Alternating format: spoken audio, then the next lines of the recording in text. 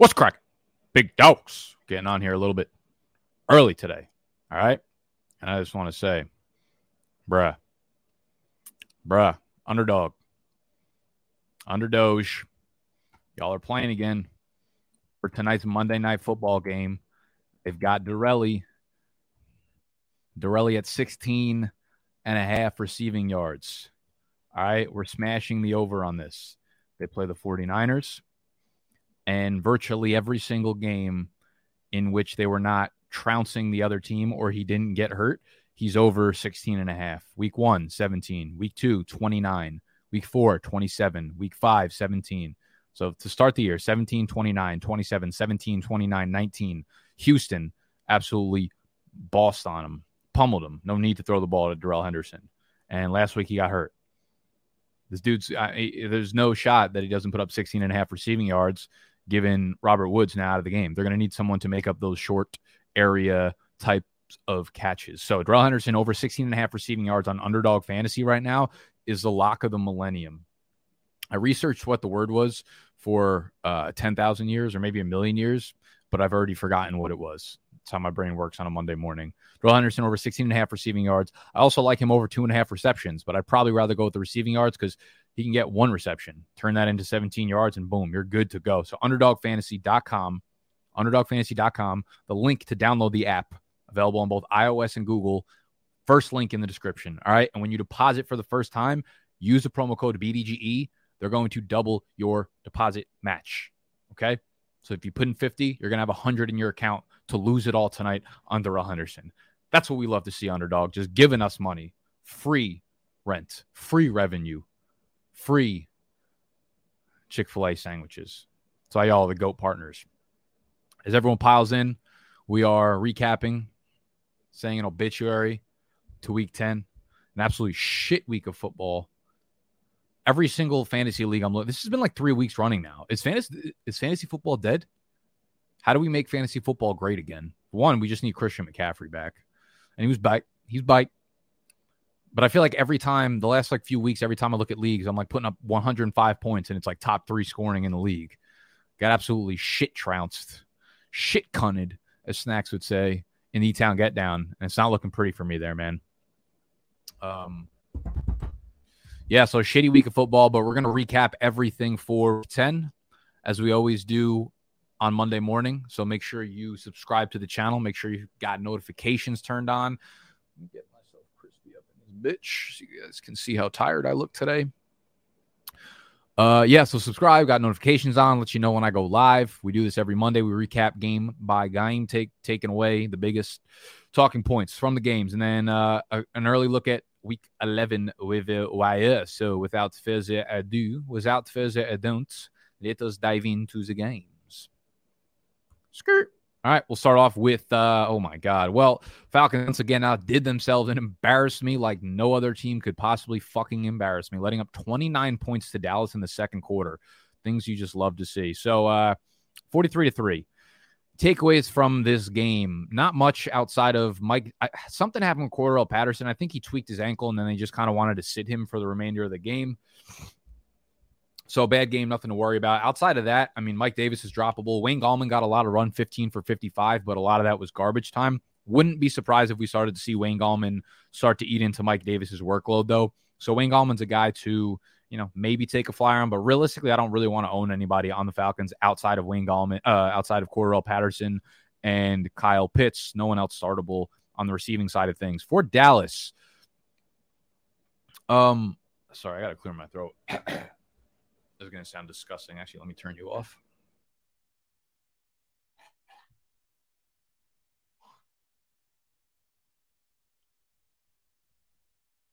We bike. For Dallas, big game for Dak Prescott. Good to see him bounce bike. The whole Cowboys team bounce bike. However,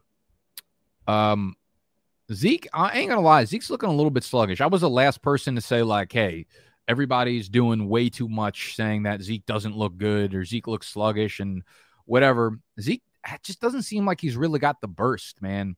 He came into this year looking slim, looking spry, looking juicy. And I think he's been eating too much lately, man. He's lost a little bit of burst, but he does get in the end zone twice. Tony Pollard is really nothing but a backup. Unfortunately, I mean, he did get some run, obviously, because they got up so big, but on a normal game status, not someone you could really trust even in a flex spot. So Zeke scores twice, and obviously you're super happy with that. CeeDee Lamb goes bonkers, 6 for 94, 2 touchdowns, continues to be the big-time playmaker in this offense, way valued over Amari Cooper. Amari Cooper is starting to look more like a wide receiver 3, though. He obviously has his big games, and I heard a comparison today, like he's kind of like the DJ Moore of his offense, or at least in terms of like quality of playmaker. And when you throw, an alpha over him in terms of like CeeDee Lamb, that's what's going to happen. So Mark Cooper, definitely more of like a low-end wide receiver 2, high-end wide receiver 3. Michael Gallup's first game bite. And it seems to me the player most affected was Dalton Schultz. So Schultz has been like a really key tight end 1 for most of the year. Ended up with 2 targets, 1 catch, 14 yards. Michael Gallup, 5 catches, 5 targets, 3 catches, 42 yards. So we'll have to see what happens with Dalton Schultz going forward. I do think this was just like an obviously weird game script. So a lot of players got involved. You can see how many different players caught balls in this game. They're running off on and off the field with different players. So I'm not going to look too much into this. Good to see Gallup back. He throws a little bit of a wrench into things. So I think it kind of downgrades Cooper, downgrades Schultz. Gallup is certainly not a guy that I want in my starting lineups, at least not at the moment until he proves something more. Saints, Titans, Trevor Siemian continues to look like honestly pretty good. Mark Ingram filled in for Alvin Kamara, who is out for the game. Taysom Hill, I suppose, is... I don't see them going away from Siemian at this point, I guess. So if one quarterback leagues, you could definitely drop Taysom Hill. If I have room for him in my Superflex leagues, which I own a lot of Taysom Hill in redraft, I'm going to try to hold on to him, man. I just feel like we're going to have one of those games where Trevor Siemian throws for like 180, touchdown and like 2 or 3 interceptions and gets benched, and then maybe Hill takes over. But who knows, man? Who knows? Took an L here, so it's possible they start thinking about Taysom Hill, who went 3-1 with them as a starter last year. So I'm going to hold on to him for as long as I physically can. Like, I'm not going to start dropping him for shitty, like, possible. Like, I'm not dropping like Taysom Hill for Gabriel Davis in a super flex league, obviously. I want to hold on to him for as long as I possibly can to see if he does get a starting job, because obviously he's got a huge ceiling. Nobody else you can trust whatsoever on the passing side of things for the New Orleans Saints. Mark Ingram does a great job filling in for Kamara. I do think Kamara will be back next week. But Ingram, like, I think he's got some standalone value. I think as the season progresses, you'll see him be more of like that thumper, right? And get the almost like it's not going to be a split like 50-50, but he's going to be annoying enough to bring Kamara's ceiling down and kind of have standalone value of his own right? Like almost like a super similar situation to Green Bay, where Aaron Jones was clearly, before he got hurt, the the running back 1, getting 16 to 18 touches a game, by A.J. Dillon, enough room to see 11, 12 touches. I think that's what we're going to see with Kamara and Ingram going forward. So I would keep Ingram for sure, obviously, if you're a Kamara owner, if you just happen to own him in any league, because you could probably throw him into the flex and hope that he gets like a goal line carry or 2. Going forward on the Tennessee side of things, the big storyline here is pretty much the running back group.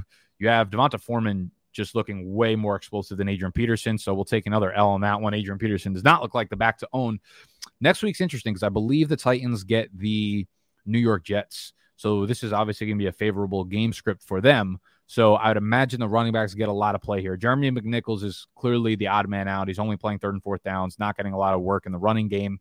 Foreman, 11 carries for 30 yards. Peterson, 8 for 21. Foreman when you watch, he just looks way more explosive. And he was written off early in his career because he had the Achilles tear, and no one ever comes bike from the Achilles tear, except for now. People are coming bike from the Achilles tear. But he's been in the league for a minute and really hasn't done anything. He's dealt with a lot of like serious injuries. Maybe this is his breakthrough. Maybe this is his chance. So I would pick up Deonta Foreman if you're in a 12-14 team league and see what happens next week against the Jets. I almost think you could probably flex him in the hopes of getting a goal line carry. Receiving side of things, Julio Jones placed on the IR. Drink. A.J. Brown, terribly disappointing game, unfortunately. You just kind of throw the tape out on this one. Marcus Johnson had a big game. I think he is someone absolutely to keep an eye on because he kind of just played that Julio role. 6 targets, 5 catches, 100 yards. He's been a downfield playmaker. Actually, I believe he was on the Colts before this. I want to take a look at his analytics and what he'd be doing in the games.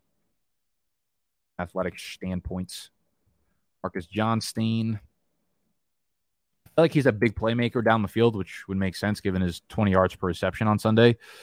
4.44 speed, 83rd percentile weight adjusted speed score, 89th percentile burst score, 6'1", 204. So he's got good size. He's older, obviously 27, undrafted free agent, but the Athletics point towards a pretty solid player, at least from, just an athletic standpoint. He hasn't done much in the NFL. As you can see, his stats here don't really scream anything good, but the yards per reception, you could see consistently 17, 16.3, 18.2, 15. So he could take over like a specialized deep role in Tennessee. I think he's someone worth keeping an eye on. Obviously, you're not comfortable enough starting him, but at this point in the year, got to do what you got to do.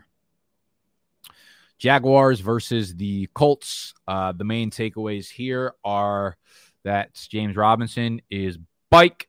Dan Arnold is the only startable pass catcher in the Jacksonville passing group. That is literally all there is to say. Robinson, 12 for 57 and a tugger on the ground, 5 more targets, 4 for 27 through the air. So great to see him back after the heel injury if you were a James Robinson drafter.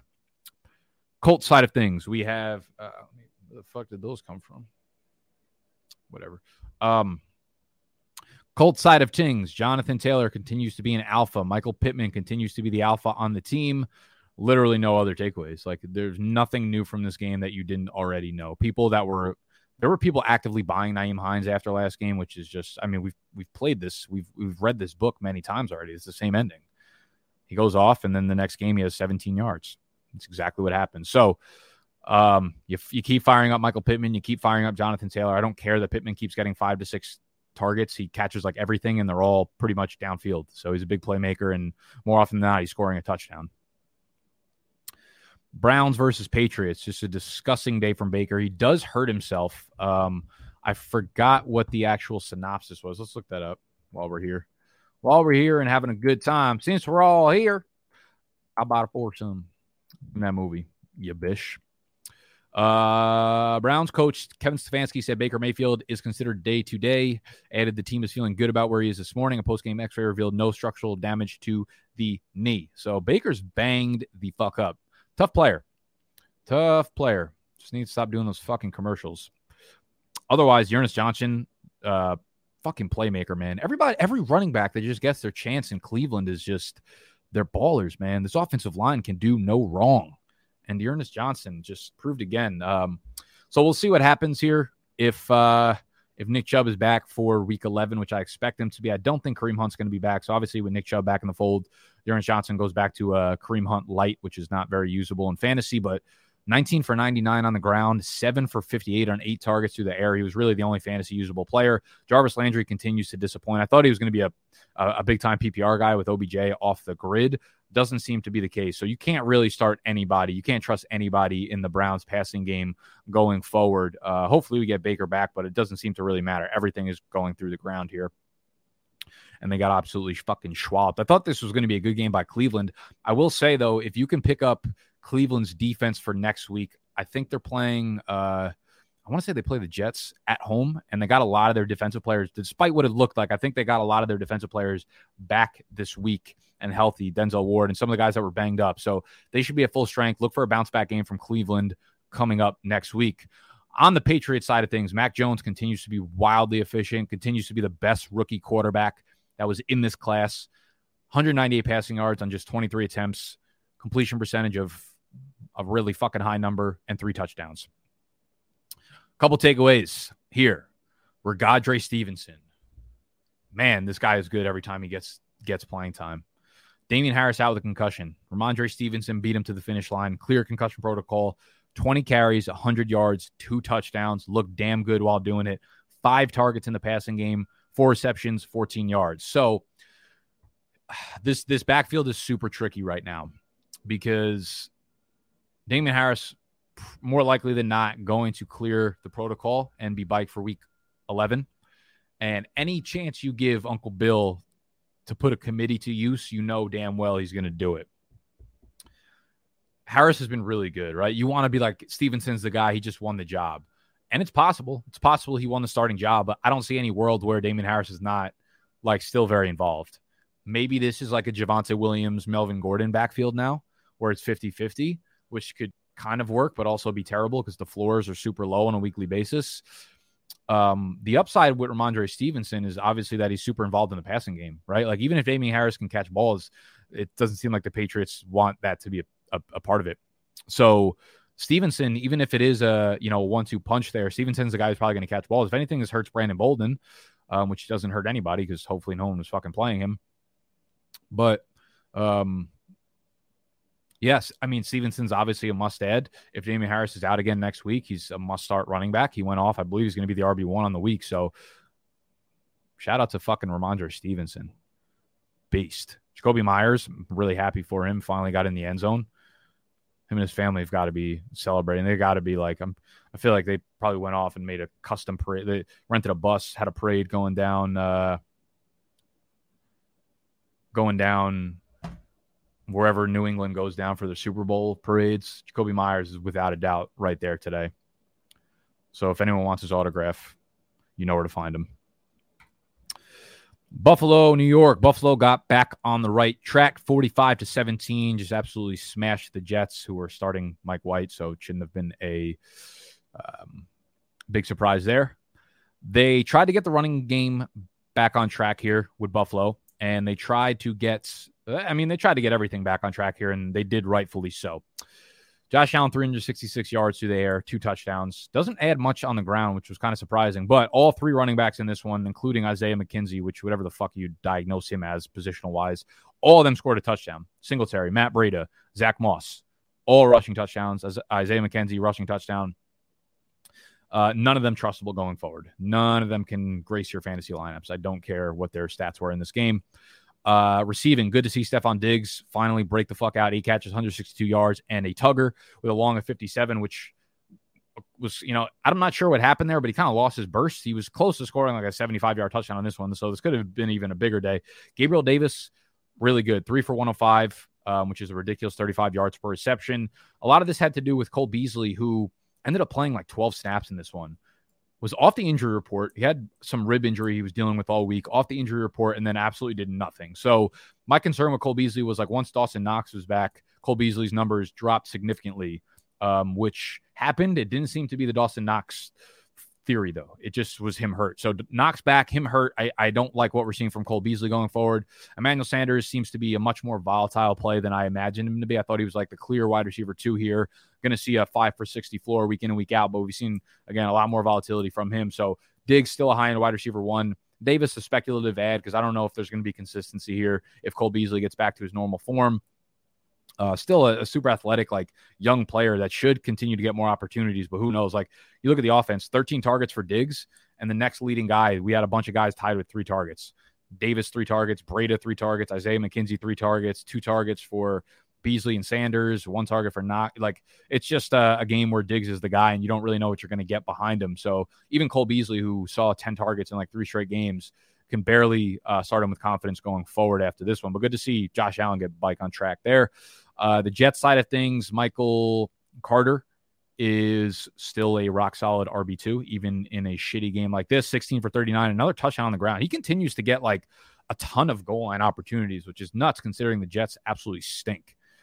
He continues to just score from inside the 10-yard line game in and game out. So you continue putting him up, regardless of who the quarterback is. I believe Zach Wilson, they're going to say that Zach Wilson's automatically like fully healed now after Mike White throws 4 fucking interceptions. So Zach Wilson, I expect to be ready to go next week. I still think you just keep starting Michael Carter as an RB2 flex. Receiving side of things, Corey Davis, bike 5 for 93 on 7 targets. So good to see him kind of play that alpha role again. I think you could probably play him. Let me see what the schedules like for the Jets coming up. They get Miami, they get Houston, and then Philly. So 3+ matchups for the receivers over there in New York. Elijah Moore, building on his good game of last week, of yesterweek. 6 targets, 3 catches, 44 yards, finds the end zone again. So 3 touchdowns in the last 2 weeks. I think he's still more of a desperate flex play, but he's obviously giving you a little bit more confidence if you draft him, especially in dynasty leagues. You're starting to feel a little bit better about him. Corey Davis, yeah, I think Davis and Moore are probably both like wide receiver 3-4s flex plays. Next week, in terms of buys, let's see what we got going on. What's going on? Next week is the Broncos and the Rams. So you will be without Javonte Williams, Melvin Gordon, Sutton, Judy, Patrick, Noah Fant, and then obviously the Rams are a powerhouse of Stafford, Kupp, actually not really, Henderson, and then depending on what OBJ and Van Jefferson do tonight. So might need some fill-ins, might not. If you're someone who's starting Van Jefferson, you could definitely throw like a guy like Corey Davis or Elijah Moore into that lineup. Same thing with Darrell Henderson for Michael Carter. Let's move to the Lions and the Steelers. There's never been a more quarterback duo that just screams overtime. Like if you're going to tell me two quarterbacks this year finish 16-16 game in overtime, it would be Jared Goff and Mason Rudolph, both averaging less than 5 yards per attempt. Jared Goff, this entire offense was DeAndre Swift getting 33 carries for 130 yards, career high in carries, obviously. Not very effective on the ground, but like that's going to happen when you're a fucking Detroit Lions offense where they only need to key in on you. Like literally Jared Goff is 114 passing yards starts to feel like a good game for Jared Goff, which is criminal. TJ Hawkinson, I don't know what to tell you. 0 catches, 1 target. Nothing you could take away here. You continue to start him because he's got that 8 catch, 100-yard upside, but obviously not fun to see a game like this. Otherwise, you can't trust anybody on the Lions.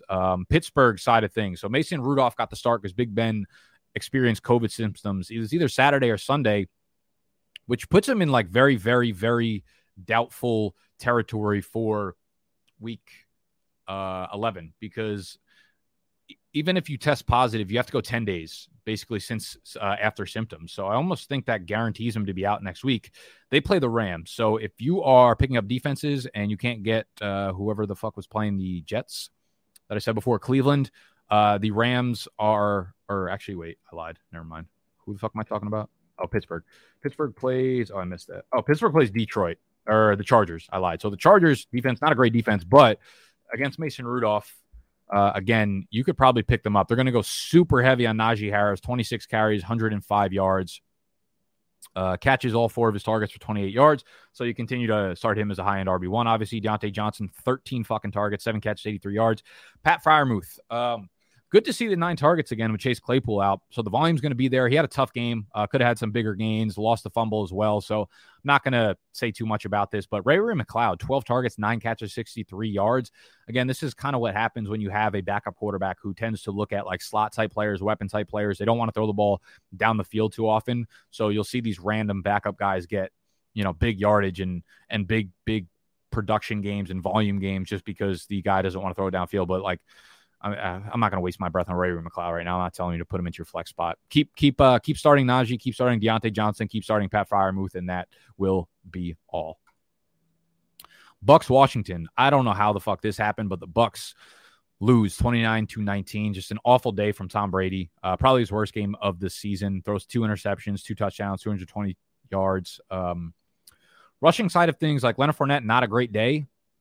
Did have a good day PPR-wise. 11 for 47 on the ground, 8 catches on 9 targets, 45 yards through the air. So he basically he is like the entire backfield for Tampa Bay. I believe Ronald Jones got 1 snap in this game. Giovanni Bernard, 1 carry, 1 catch. So it is all Leonard Fournette, which if you own him is, beautiful thing to see because you got like a rock-solid RB2 with RB1 weekly upside that you probably have in your flex play. So that's a beautiful thing. Godwin seemed no worse for the wear coming off this foot injury. He out-targeted Evans 8-3, out-targeted everybody else 8-5, 8-3, whatever. He played all the snaps, basically ran all the routes. So if you're a Godwin owner, I guess it was good to see. He didn't get the production, 7 for 57, which is, I feel like his typical game when like Antonio Brown and Gronk are back in the lineup. Could be sooner rather than later, but the AB news, like in terms of him still being in the boot, is a little bit worrisome, and I really have no idea when they're going to be back. They do get some plus matchups now, the Giants, Indy, Atlanta. So 3 good games in a row against New York. We could see some big games from Godwin and Evans. Evans has the big 40-yard touchdown catch, which obviously kind of cements him as a good fantasy player for the day, but only 2 catches. Just a shit game from Tampa Bay all around. We'll have to kind of see what happens with AB and Gronk and those guys to see what we want to do with them going forward in terms of like sit starts. Washington. Gibson. I trade his ass away for Cordarrelle Patterson, so naturally Patterson has like 3 points and Gibson has fucking 23 points. Here's what I'll say. Tampa Bay, obviously a very tough run defense, but Gibson was exactly basically, I mean, in this game, you can get excited about it. 24 carries, 64 yards, 2 touchdowns. But again, this is exactly what Gibson has been all year. Wildly inefficient on the ground, not involved in the passing game, 2 catches, 14 yards. He just happened to have a little bit, the game script was in his favor, so he got a little bit more volume, but all relative, in terms of efficiency, same player just happened to have some touches on the goal line. So he scored 2 touchdowns because he's the goal line back. No one's arguing that. Like, he's been the goal line back all year, and he's going to continue to get those. But how many times is Washington going to be in a game script like this? They play Carolina, Seattle, at Las Vegas, Dallas, Philly. So a mix of okay game. I wouldn't say any game on this slate is necessarily like an easy matchup for running back. So I don't know. If you could sell Gibson right now, I would still absolutely do so. He did play his highest amount of snaps in a while, had his most routes in a while. This is the most carries since week 1. So obviously trending in the positive direction, coming off the bye, a little bit healthier, but the shin is not going to heal in 1 bye week. So I'm still very much on the sell side when it comes to Antonio Gibson, despite the big week. Terry McLaurin, you keep firing him up. I know such a fucking shame to see Terry just keep putting up mediocre games against, just mediocre games in general with Taylor Heinicke at quarterback, man. You get Terry over to a good quarterback, and I can't imagine what he would fucking do. And he'd be like a plus Tyler Lockett. He'd be like a souped up Tyler Lockett, where he's got incredible ceiling games. We just need a quarterback for this man. Holy fuck. DeAndre Carter's actually had back-to-back good games now. Again, not going to waste my breath and tell you that he's a good start. We did see Ricky Seals-Jones go down in this one though, and from what we've heard, it feels like Logan Thomas is still kind of ways out from returning with that hamstring. So, did they not update anything? Hold on, let me check the Twitter sphere.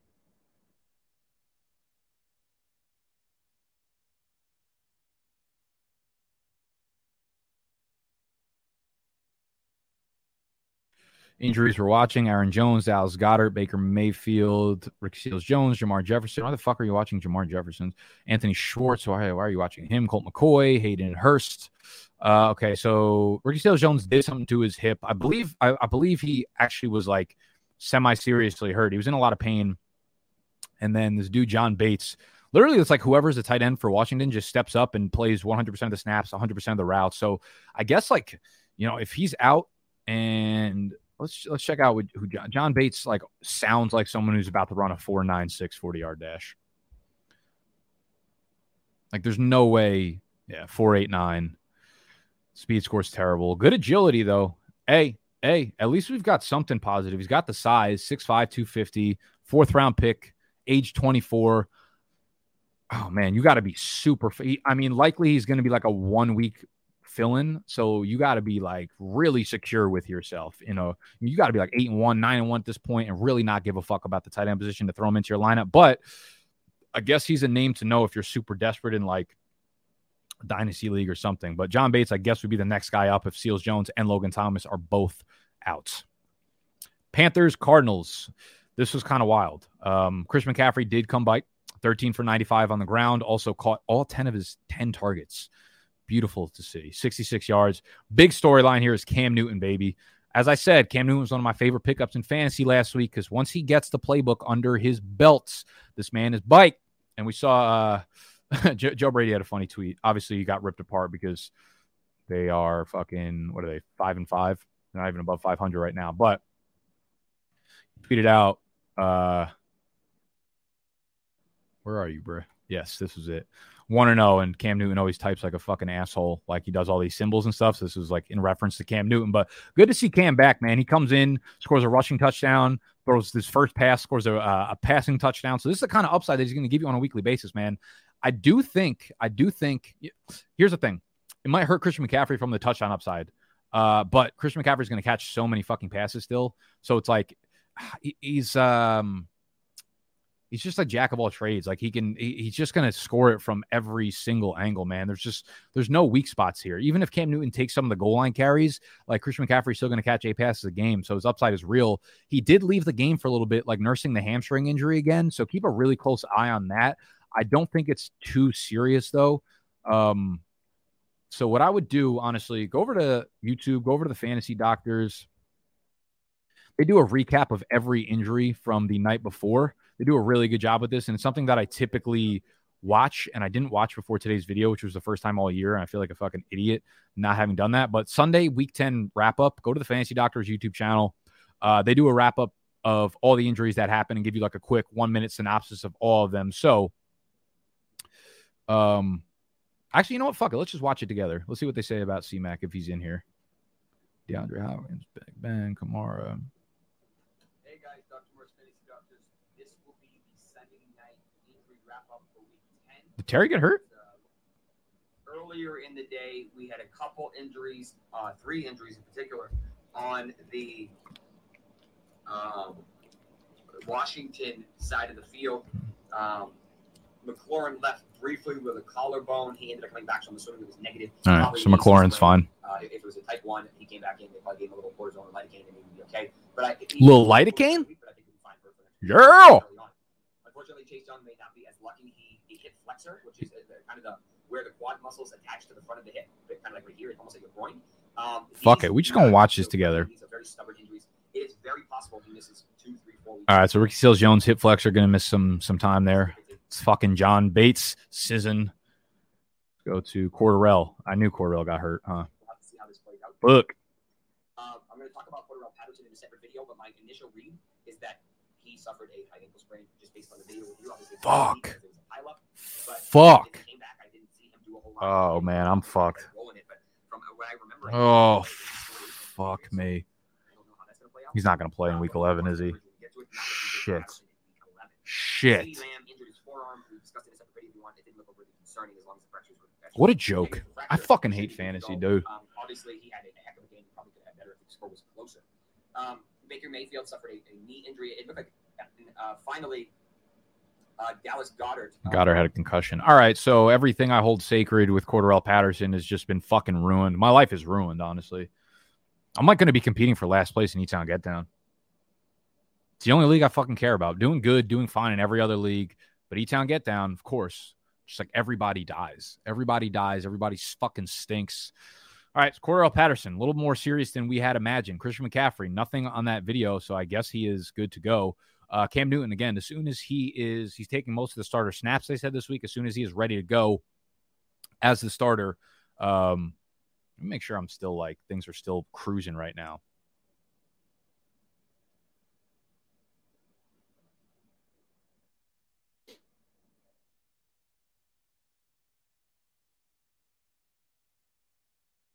Hold on. We're going to address this. So even Nick is using timestamps. This is specific to injuries, though. All right. And this is specific because I needed to talk about just one player to you guys. It's not the same. We are not the same. I am a fucking Martian. Robbie Anderson. Here.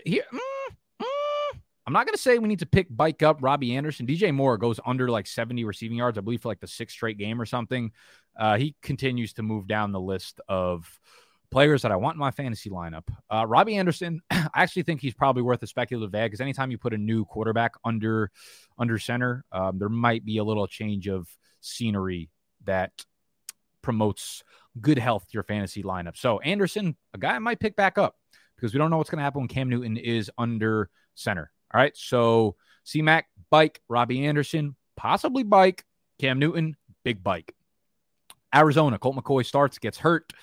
James Conner season started and ended very quickly. Did score the touchdown at the end to solidify things. But again, DeAndre Hopkins didn't play. Kyler Murray didn't play, so can't really take away a whole lot here. AJ Green, Rondale Moore, both terrible games again. Christian Kirk, though, continues to be the one as DeAndre Hopkins has been out. I think, last week I did not expect Murray or DeAndre Hopkins to play.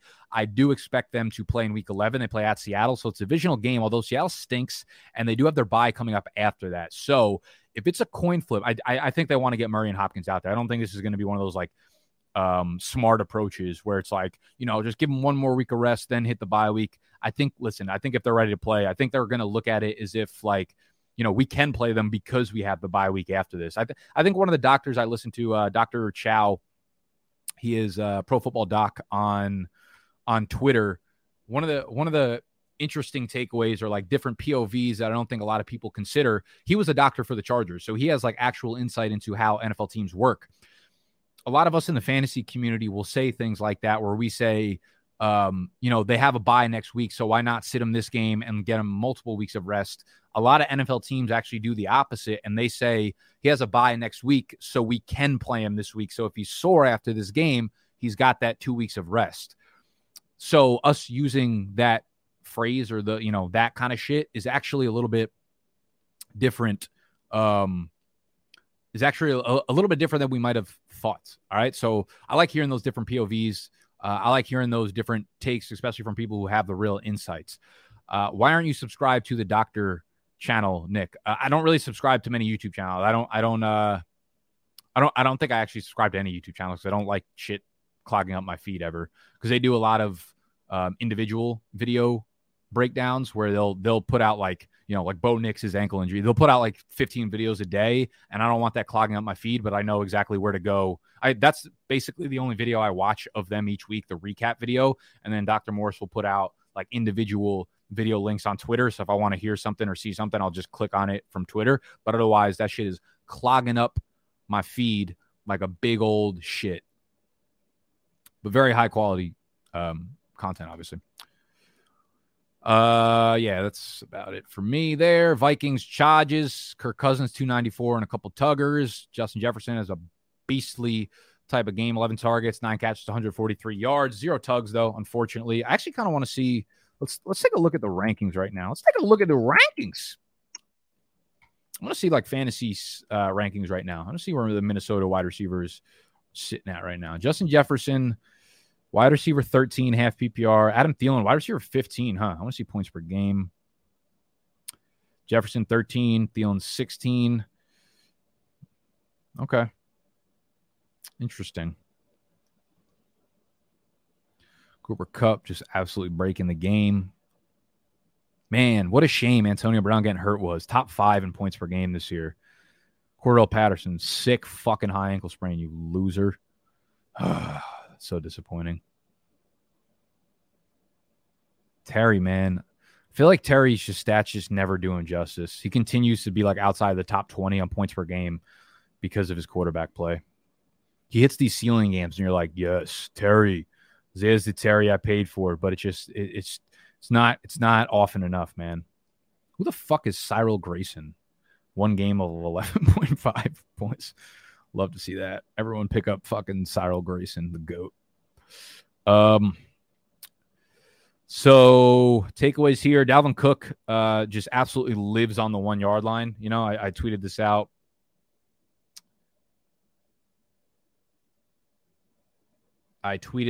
Whoa.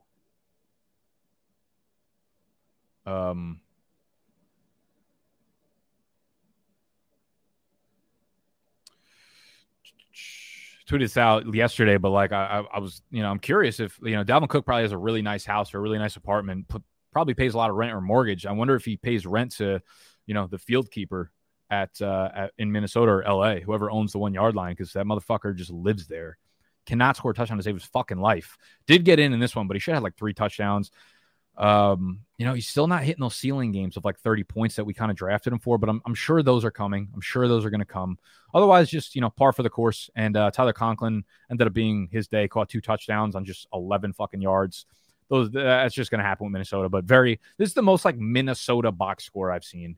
Kirk 294, 2 tugs, Dalvin Cook 95 and a touchdown. Jefferson goes off. Thielen, if he doesn't score a touchdown, doesn't have a monster game, but nothing really to take away here.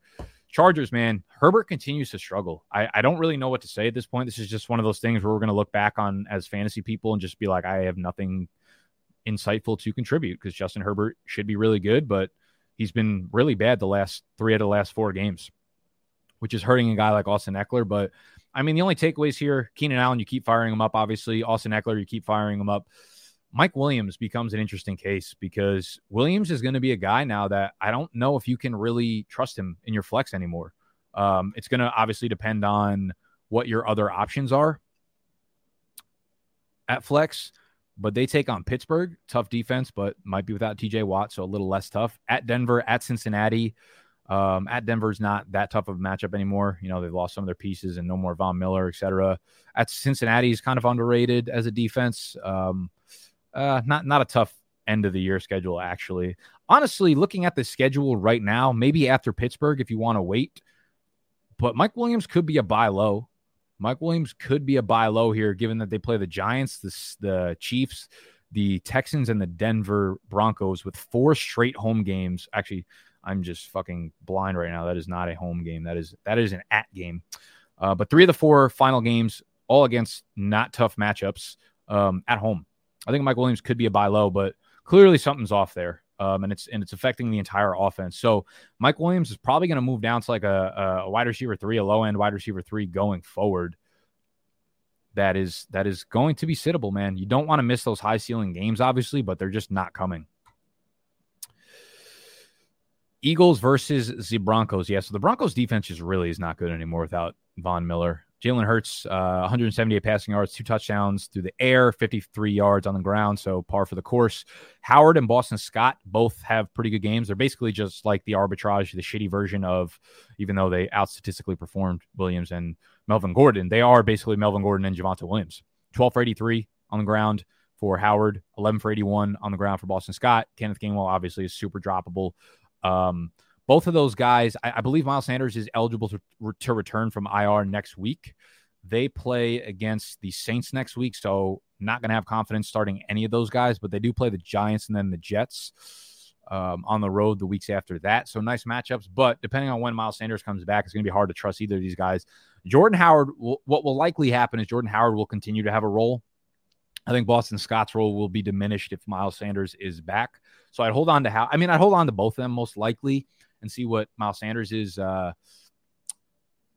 game plan is going forward. But it's going to be a pretty disgusting backfield and really, really hard to start any of them confidently outside of a flex play. Devontae Smith is really coming into his own, looking so good. 4 for 66, 2 touchdowns through the air, the clear number 1 target here and the clear guy doing anything in this offense. Big hit here to Dallas Goedert. He goes down with a concussion early in the game, misses the rest of the game. I'm not sure what their depth chart looks like right now. Let me see if they have depth charts on here. Obviously they got rid of Zach Ertz. They had a tight end in the preseason that I was super, super high on. Ended up like really fucking up his hip and going on like long-term IR. And it was Tyree Jackson, who was like a quarterback in college, super athletic quarterback, transitioned to tight end. And as you can see, best comparable to Logan Thomas, 6'7", 250, super, super good 40-yard dash score, 94th percentile weight adjusted. I'm just not sure if he is going to be playing. I'll tell you what, though. I'll tell you fucking what. They activated Tyree Jackson from return to IR about a week ago. Yeah, if Dallas Goedert is out, Tyree Jackson, I really, really want you guys to pick him up in dynasty leagues. I really want you to see what happens here because I think who's Jack Stoll? Oh, they don't even have him on PP. That's how I know he ain't a player. I really want to see what happens with Tyree Jackson because he was balling in preseason. He's a super athletic dude, and again, he does remind me of Logan Thomas a lot. So I would pick up Tyree Jackson in dynasty leagues if you can to see what happens with Dallas Goedert here because I honestly think next year if they keep Tyree Jackson, we could see a Goedert.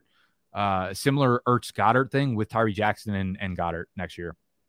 Denver side of things, Teddy B has the most Teddy B game ever. 0 touchdowns, 0 interceptions. The backfield for Denver is exactly the same as it has continued to be. Pass catching has been ugly, man. Cannot trust Courtland Sutton whatsoever. He's been pretty fucking terrible since Jerry Jeudy has returned, and Jerry Jeudy is nothing more than like a medium PPR type player. 9 targets, 6 catches, 48 yards, but he's not showing any ceiling. No one has a ceiling with Teddy Bridgewater under center, unfortunately, and it's not like if they bench Bridgewater, Drew Lock's going to give anybody a ceiling. So for right now, I almost feel like Jeudy and Sutton are unplayable outside of super desperate lineups. I think you still keep starting Noah Fant, and you still keep starting Williams and Melvin Gordon as low-end running back 2 flex plays. But, I mean, I just don't see a world where either of those two really break out unless it's like perfect game scripts. Seahawks, Packers. Russell Wilson looked awful. This might have been the worst game of his career. 161 passing yards, 4 yards per attempt, 0 touchdowns, 2 interceptions. First game back, maybe the finger was bothering him. I would assume something was up there, man. He was super rusty, making a ton of bad throws. DK Metcalf does what DK Metcalf does and fights somebody and gets thrown out and then tries to come back into the fucking. That was actually kind of hilarious.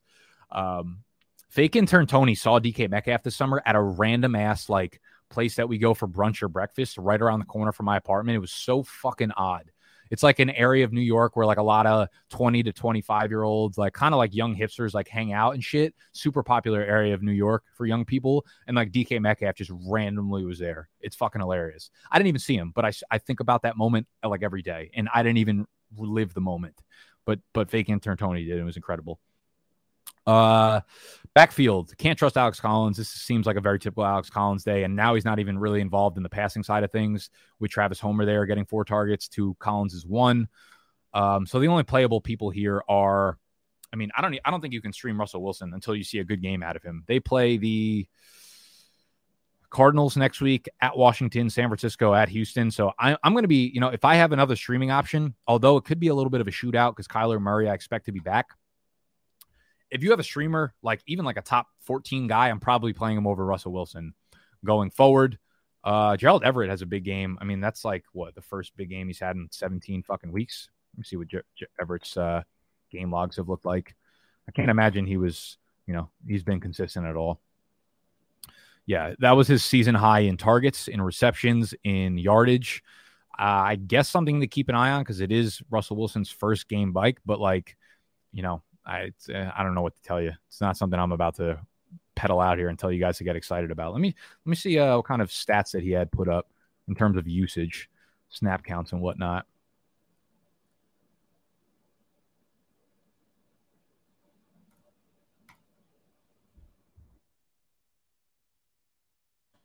Everett's week 10, 46 snaps. Let's hit that percentage button. Played 75% of the snaps, which was the third highest. They didn't update all of the players, I suppose. But a very high percentage of snaps out of Gerald Everett amongst tight ends. So I guess something to keep an eye on. Super athletic player, obviously. Got a lot of hype in the offseason. Biggest takeaways from this game. Aaron Rodgers stunk, man. He's like getting close to like that borderline unplayable option as well in fantasy, at least. I would rather own Rodgers over Wilson rest of season, but like Rodgers is a tough sell in streaming lineups. The biggest storyline here, of course, is Aaron Jones's injury. Leaves with a MCL sprain. The MCL sprain is not that bad for Aaron Jones. So this was basically best case scenario for him. He's going to miss 1 to 2 weeks. He has a mild MCL sprain, expected to be out 1 to 2 weeks. Let's get some analysis from maybe some doctors.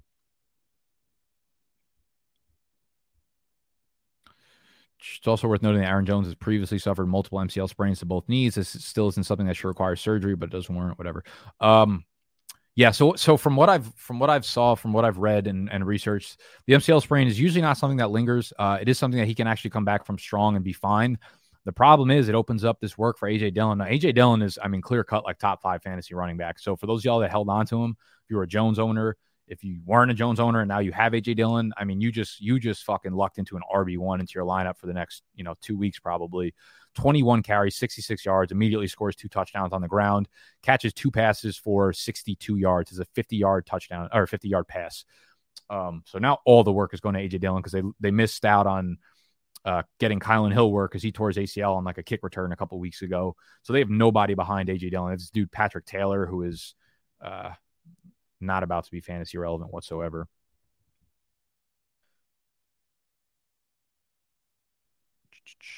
Come on, Patty.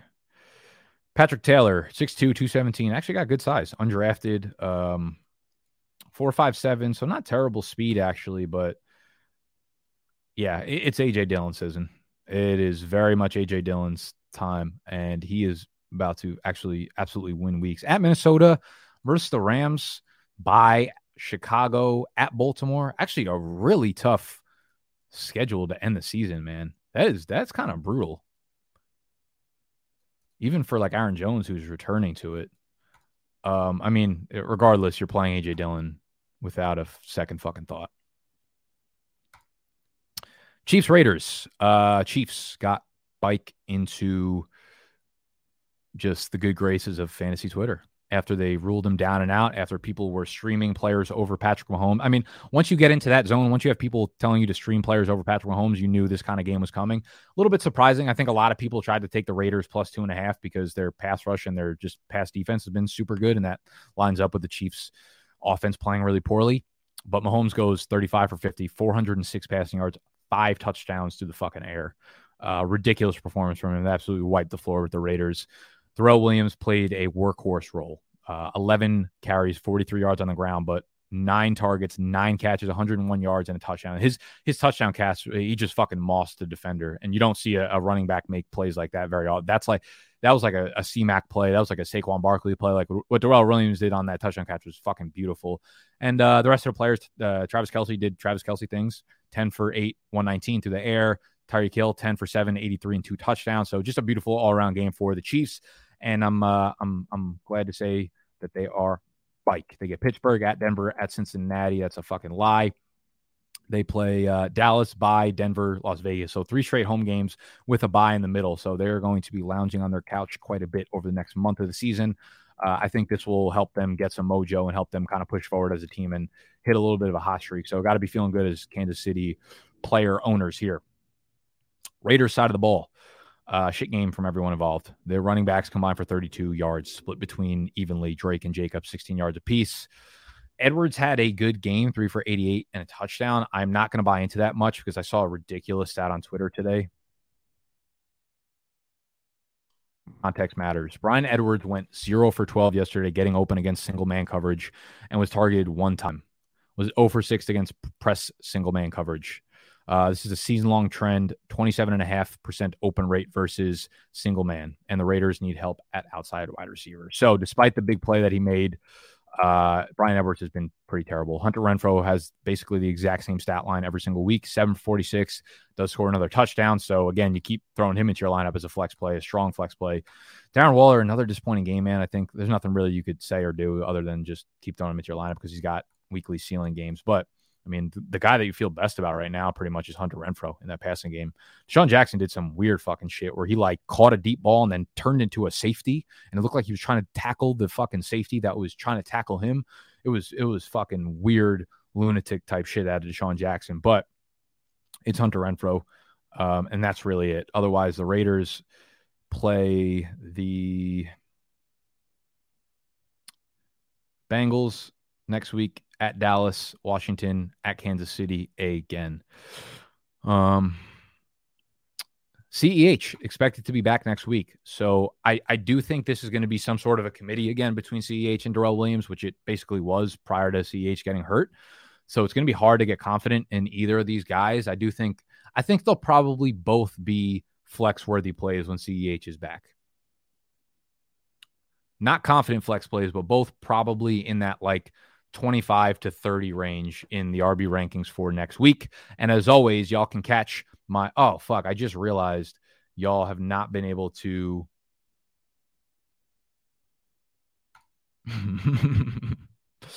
He's going to say was not sharing my screen that whole time. Love to see it. Love to absolutely see it. Sorry, y'all. Par for the course, of course. Par for the course, of course, when you step into this zone and step into this content level. Yeah, so you can see the last of the box scores. But CEH bike next week. Flex plays. Yes, cool. Good story. Thank you. Hate to see it. What else is going on? We're at I tell you what, these fucking pieces of content are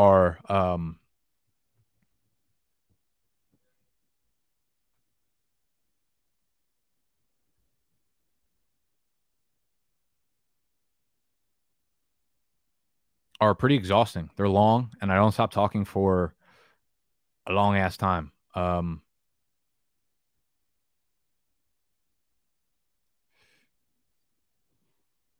So they're tough. My throat hurts. My head hurts. My eyes hurt. My heart hurts. My soul hurts. Cordell Patterson, a bitch. That's really all I got to say. How's everybody doing? Hello. Rest in peace, Dawson Knox startability. I wouldn't say so. I don't know if I'd go that far. Knox played on 84% of the snaps, so the bigger games are still coming. Like, he's still a full-time player right now, so I'm okay with it.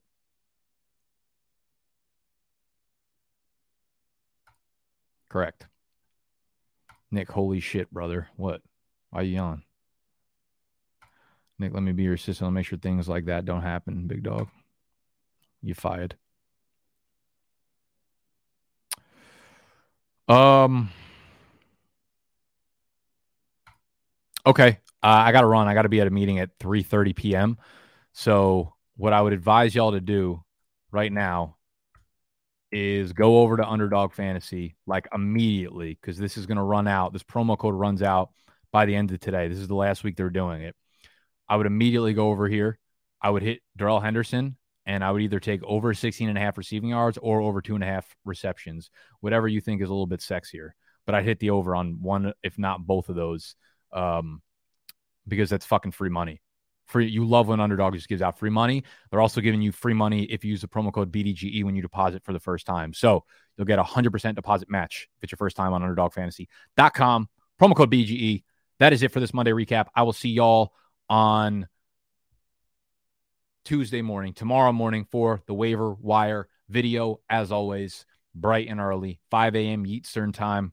So make sure you subscribe to the channel. I love you. I'm out. I'm about to upload this as a podcast. Vision. Save big on brunch for mom, all in the Kroger app. Get 16-ounce packs of flavorful Angus 90% lean ground sirloin for $4.99 each with a digital coupon. Then buy 2, get 2 free on 12 packs of delicious Coca-Cola, Pepsi, or 7-Up, all with your card. Shop these deals at your local Kroger, less than 5 miles away. Or tap the screen now to download the Kroger app to save big today. Kroger, fresh for everyone. Prices and product availability subject to change. Restrictions apply. See site for details.